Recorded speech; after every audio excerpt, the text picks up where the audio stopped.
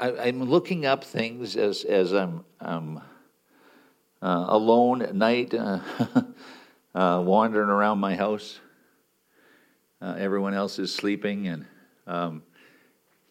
he's speaking to me about different things in my life and things that, like, he talked to me last night about a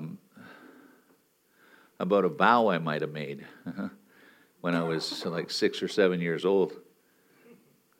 I thought, well, I haven't thought of that for a long time. So we go through it. We'll just clean house, and one of the things that he talked to me about this week was peace I leave you, peace I give you, not as the world gives, do I give it to you. Let not your heart be troubled, neither let it be afraid. And so that's where I'm working on things right now, is rolling everything over to him before I can make it bigger than it really is. You know? Before I can stress it out or make it an anxiety issue. I didn't think of myself as an anxious person. I thought I'm a man of peace. I still think I am, but I just have to redefine my words. I'm a man of peace, and I'm going to be a better one moving forward. So anyway, one of the things that I wanted to talk to God about, because I don't seem to be getting the answers that I want on a timely basis. Yeah. He answers the way he wants. Yes, he does. And so one of the passages that I was reading, it seemed that he was doing the very same thing in this passage that I'm having issues with. God, why? You don't get a lot of answers to why questions on this side of heaven. He's really good about answering other things, but why? Like, why are you doing this, Lord? And, he's not accountable to me. Like, he doesn't have to tell me why he's doing something. He is fully sovereign and able to do whatever he wants to do. Anyway, Habakkuk. You know where Habakkuk is? Yes. Let's go to the New Testament and turn left. 5 books. And you'll find it. Nobody has a real Bible in it. No, my wife does. Habakkuk 1:1.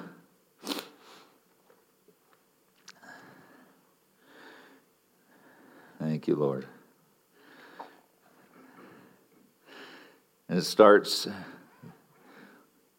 Were you here last week for Bishop Ron? That was awesome, I thought. He is a delight to us. Okay. Habakkuk 1:1. The oracle that Habakkuk the prophet saw. O Lord, how long shall I cry for help? I have that underlined a few times. O Lord, how long shall I cry for help? And you will not hear? Or cry to you, violence, and you will not save? Why do you make me see iniquity? And why do you idly look at wrong? Destruction and violence are before me. Strife and contention arise. So the law is paralyzed, and justice never goes forth. For the wicked surround the righteous, so justice goes forth perverted. Then just pop down to chapter 2, verse 1. I will take my stand at my watchpost and station myself on the tower and look out to see what he will say to me and what I will answer concerning my complaint. And the Lord answered me. Everybody knows this one. Write the vision and make it plain on tablets, so that he who reads it, for still the vision awaits its appointed time. It hastens to the end. It will not lie. If it seems slow, wait for it. It will surely come. It will not delay. Behold, his soul is puffed up. It is not upright within him, but the righteous shall live by his faith. Thanks, Lord, for your word. So,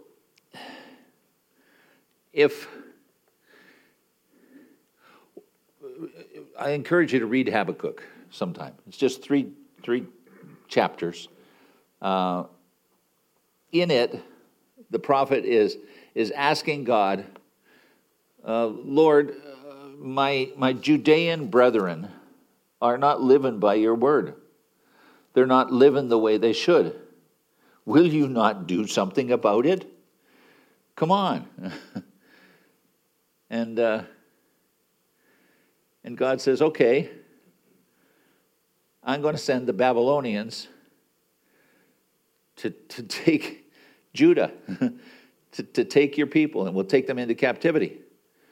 And Habakkuk kind of thinks, that's a little overreaction, isn't it? I was thinking like whack him at the altar or something. And so he's sending these great armies to come and destroy everything that they had there. So Habakkuk is having an issue. Now, what's something that we can identify with? Because Babylon just is so long ago, none of us remember what it was like. If before Russia invaded the Ukraine, you saw some of the things that were happening in the Ukraine, some of the graft and corruption that was happening there, some of the shady deals with well, easy now, yeah, with people of questionable morals. If you saw that, you might think, why is God not moving there? Why is he letting that take place? And God would be saying, oh, it's okay. I'm going to send Russia. And you go, but they're worse. You know, like aren't you sending a big fish to take out a little fish? And that, I think, is sort of the picture that Habakkuk is presenting to us. Having Babylon take out his Judean brothers was just way too much of an over-exaggeration of what Habakkuk saw as the issue. But God sees the heart. So God is dealing with the heart of a nation here. And so he's doing something that's going to change them forever. Not just, will you guys obey what I tell you to do? Wow, good word. And so he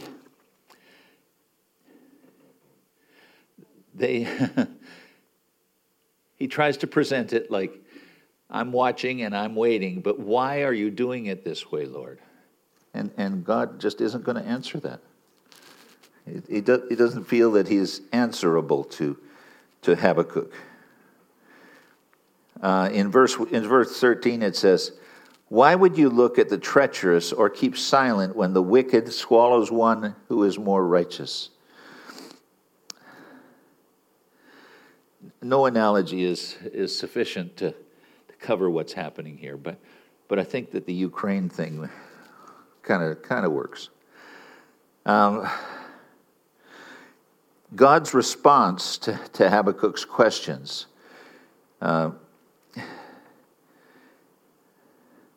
as Habakkuk presents his brothers as, well, they're really not that bad.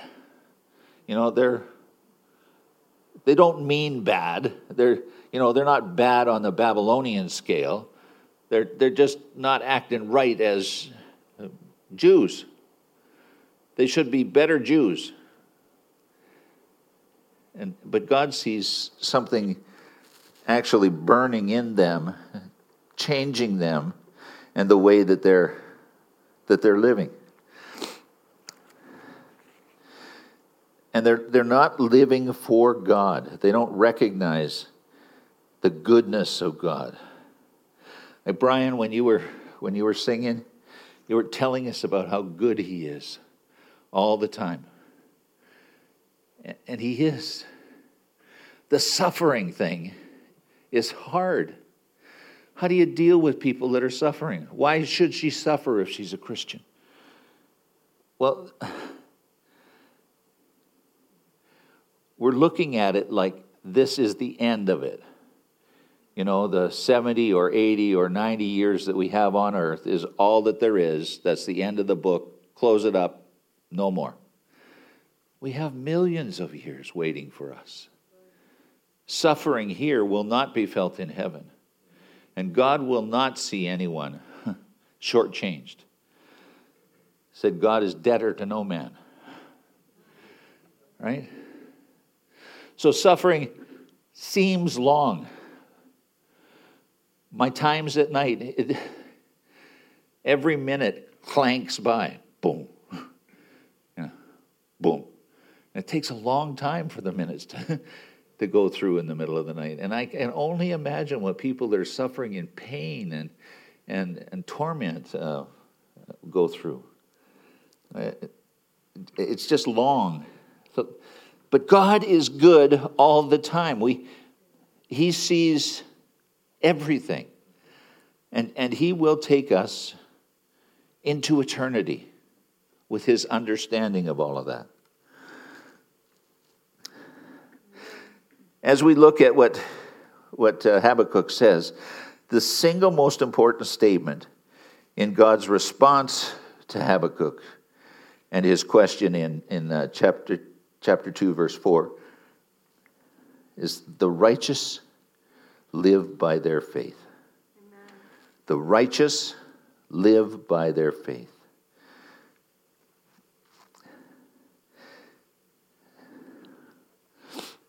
He says it's so important that you should write it on tablets, that somebody running would be able to see it. Wow. This is so important to God.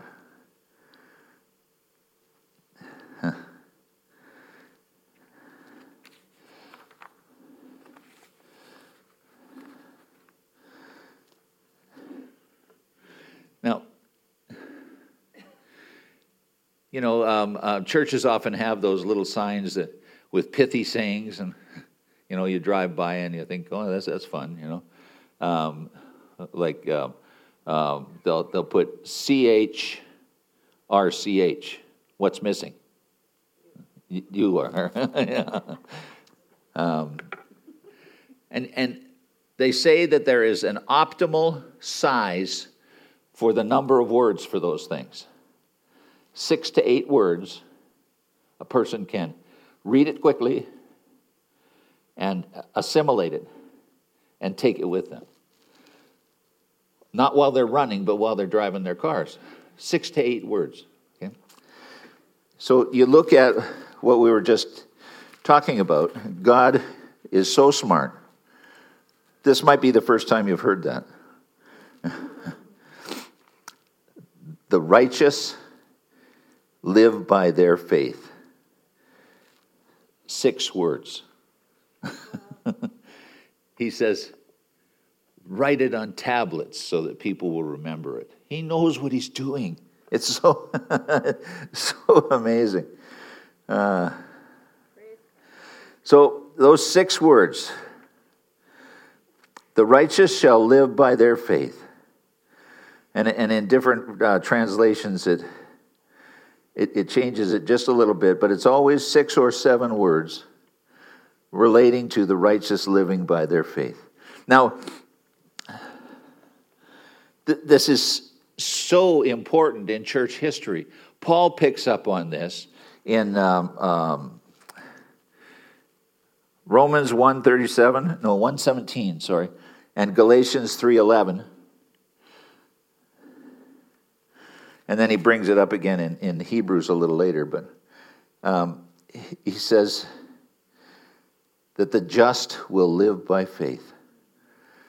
The just will live by faith. Quotes Habakkuk in Romans and Galatians. And there was another runner that read that and changed world church history. And that was Martin Luther. When he put his 95 Theses on the Wittenberg church door, that was one of the primary criteria. The just will live by faith. It's faith related. It's not related to how much money you put in an offering bucket. It's not related to what works you're doing, although that comes into it. But it's the just will live by faith. Without faith, it's impossible to please God. So we need to understand who it is we're dealing with. He is not a God that shows himself in stone or in wood. He's not a God who shows himself as an idol. He's an unseen God. And his ways are different. I've been talking to him about that, but he doesn't think they're that different. No. We must come into a relationship where we believe him. Yes. Wow. Not just believe in him, because even the demons do that. Right. But to believe him. Yes. Thank you, Lord. And he says that if you love me, just do what I say. Now that rolls off the tongue pretty quickly, but trying to live it out day to day has proven to be a bit of a challenge for the human race. If you love me, just do what I say. So you look at faith. What does faith actually mean? You can know your doctrine and know what faith is described as. But when there's Babylonians at your door and they're bashing it down and they're going to take your wife and your children and they're going to kill you, faith, that your definition of faith isn't going to do you any good. Because everything happens so fast. And everything is on the line. Are you doing this for your God, or because he had said something to you, or that you had hopes of a better life?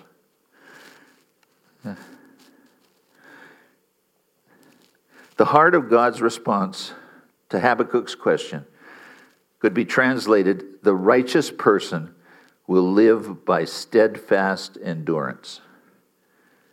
Now, even that'll fit on a board. That's eight words. The righteous person will live by steadfast endurance.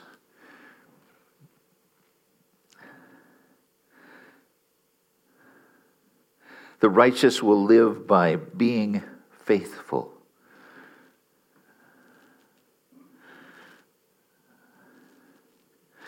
An explanation of why God was using the Babylonians to punish Judah might have been interesting.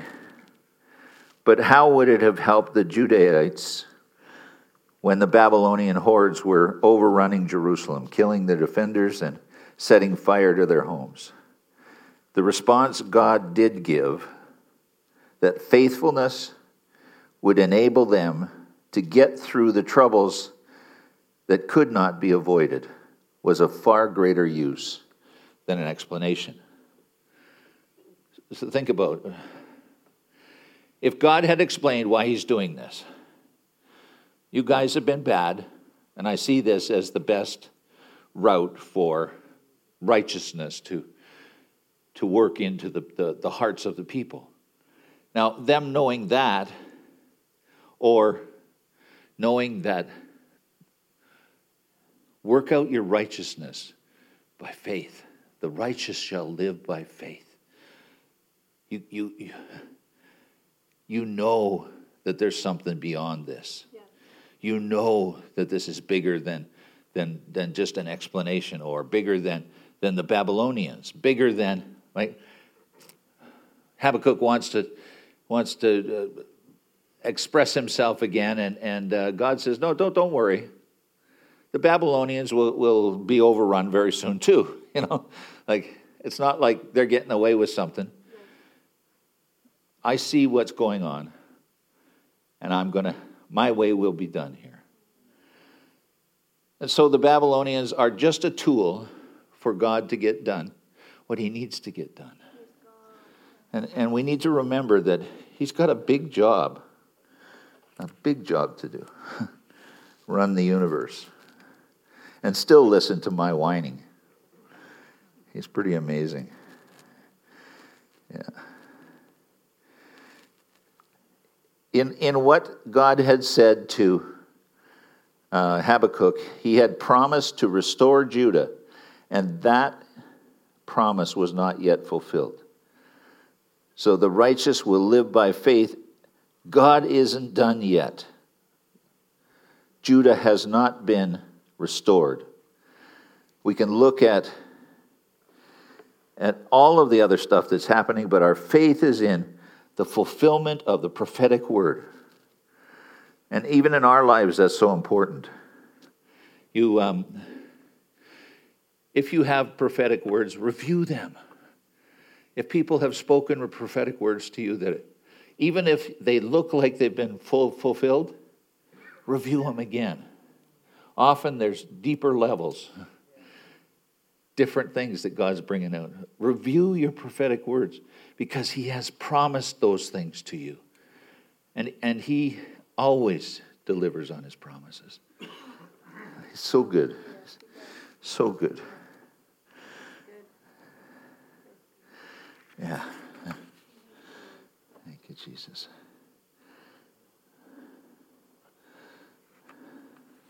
So God has a longer range plan than Habakkuk could understand. He said in chapter 2, verse 14. Now listen to this. You want to know how far he sees? The earth will be filled with the knowledge of the glory of the Lord as the waters cover the sea. That's Habakkuk 2:14. God's promise, God's answer to Habakkuk is, there is stuff coming that it will not be fulfilled in 2022. We're a few years ahead here. We have not seen this yet. But God's promise is true.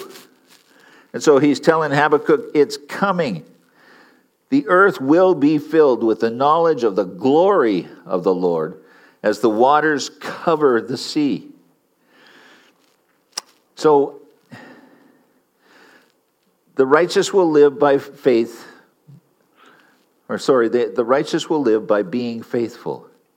In other words, by relying on God's strength, that they will persevere. It must be acknowledged, however, that perseverance is not a popular topic in today's culture. I have a quote here from Eugene Peterson. He wrote The Message, but I really like the books he's written. He's a wordsmith, and he's able to put things together in such a beautiful way. He says, one aspect of the world that I have been able to identify as harmful to Christians is the assumption that anything worthwhile can be acquired at once. We take that on as Christians. Anything worthwhile can be acquired at once. If you can't acquire it at once, dismiss it.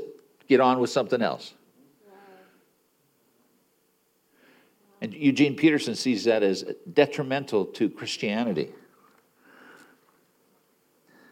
I'll tell you why. We assume that if something can be done at all, it can be done quickly and efficiently. There's a great market for religious experience in the world.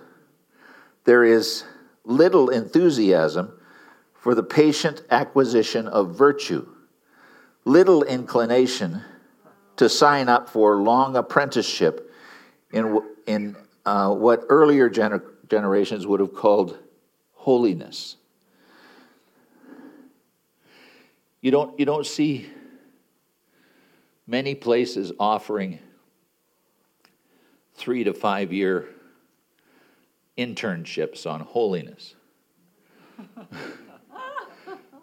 Right? I'm in. I think Wes is here for that.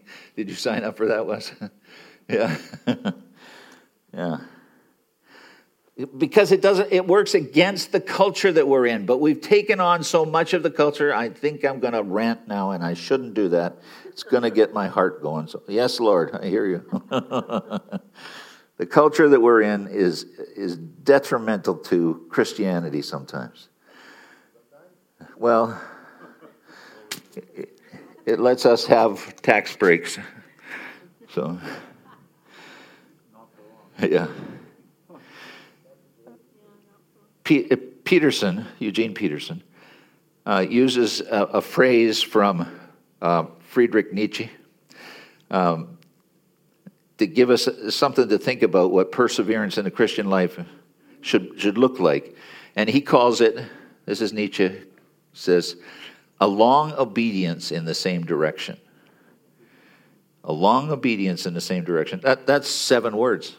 It'd fit on one of those signs. The Apostle Paul had something like this in mind when he told the Galatians, let's not get tired of doing good, because in time we'll have a harvest if we don't give up. Galatians 6:9.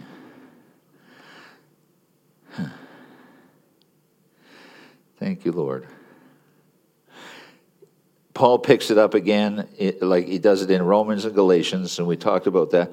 But in Hebrews 10:38, he looks at the same picture that we're looking at here, and he says, you need to endure so that you can receive the promises after you do God's will. Hebrews 10:38. You need to endure so that you can receive the promises after you do God's will. Do you see a common thread in this? Life might be hard, and it brings things that are difficult to face. We may have questions about those troubles for which no answers are forthcoming. Sometimes evildoers will seem to come out on top, but steady faithfulness to God, enduring trust in God's assurance, persevering reliance on God's strength, a long obedience in God's direction, holy living every day.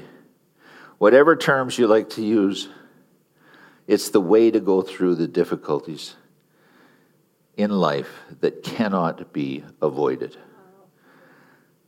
Thank you, Lord. Habakkuk says himself in chapter 3, verse 17, though the fig tree does not blossom, though no fruit is on the vines, though the produce of the olive fails, and the fields yield no food, though the flock is cut off from the fold, and there is no herd in the stalls, yet I will rejoice in the Lord. I will exult in the God of my salvation.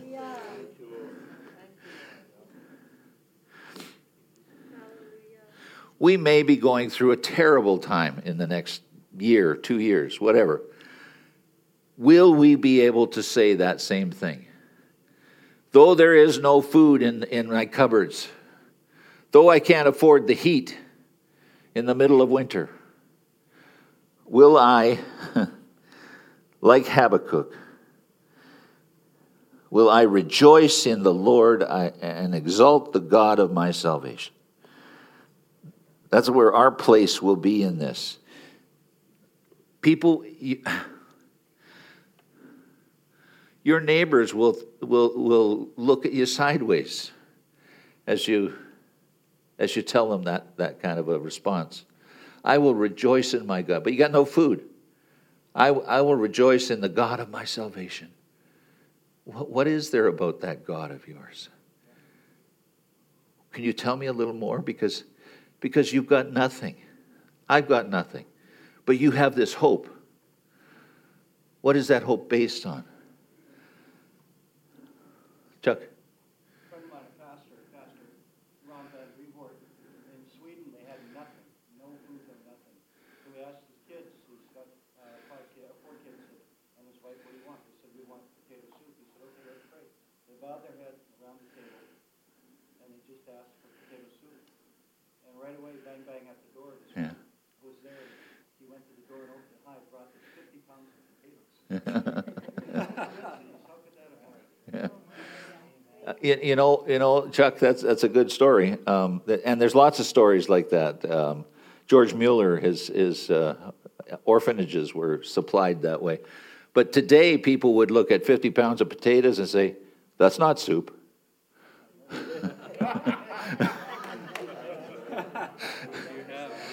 I'm waiting for soup.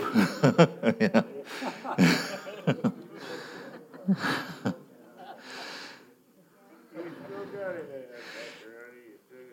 The long obedience of faithfulness is not an experience of constant buoyancy. In each of us, faithfulness may ebb and flow in our minds and our hearts and our emotions. Our fragile faithfulness will need tending to time and again, especially when we're facing great losses. It will need the support of fellow Christians and a caring congregation. It will need to be rethought and held on to. But with God's help, we will live by faithfulness.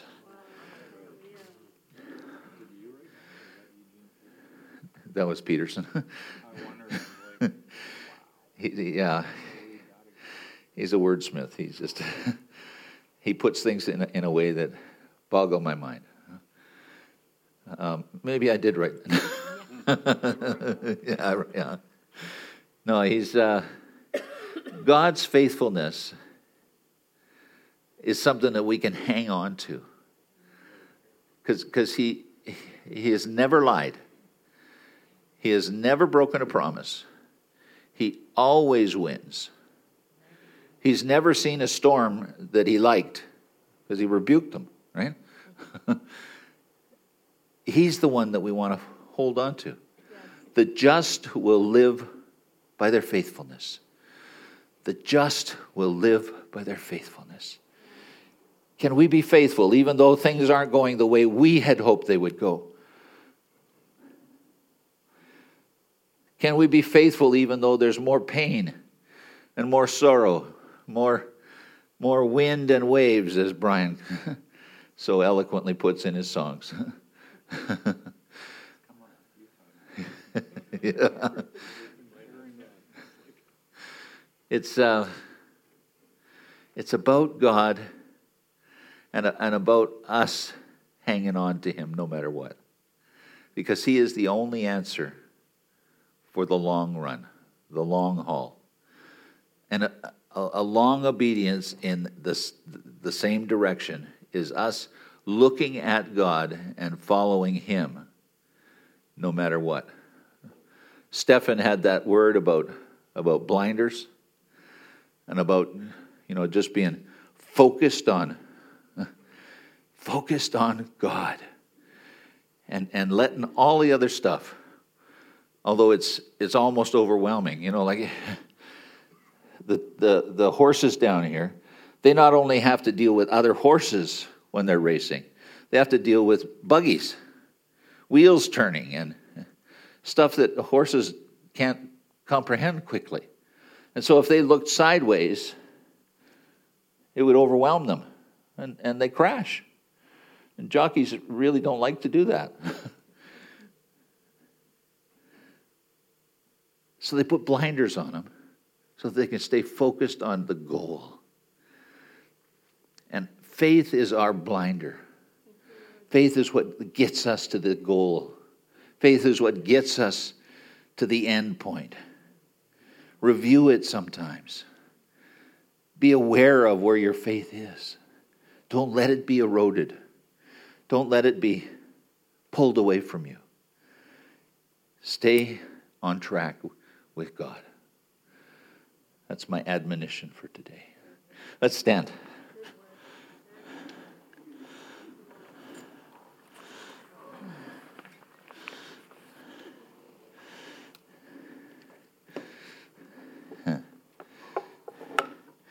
Well, thanks, Lord, that you're so good all of the time. Even when it seems like you're not being good, like to the poor people from Judah, who were being told that they're going to have the Babylonians come and calling on them. I can't imagine that they thought that that was a good idea. But yet you're good in it all. You have redemptive plans for the people of Judah, and you see what everybody else is doing to your people. And you say, vengeance is mine, says the Lord. Nothing goes by you that you're not aware of and that you're not dealing with in your time. Our faith today, Lord, is in you and on you. The just will live by their faith. Thank you, Lord. Thank you that the people here are the just. We have been justified, just as if I had never sinned, because of what Jesus has done for us. And so, Lord, we thank you and we love you. You're so good. Would you show that to everybody here sometime this week? Show us your goodness, Lord. Show us your goodness. When Moses wanted to see your glory, you showed him your goodness. And that is so important that we understand that. Thank you for your goodness. Bless each one in Jesus' name. Amen.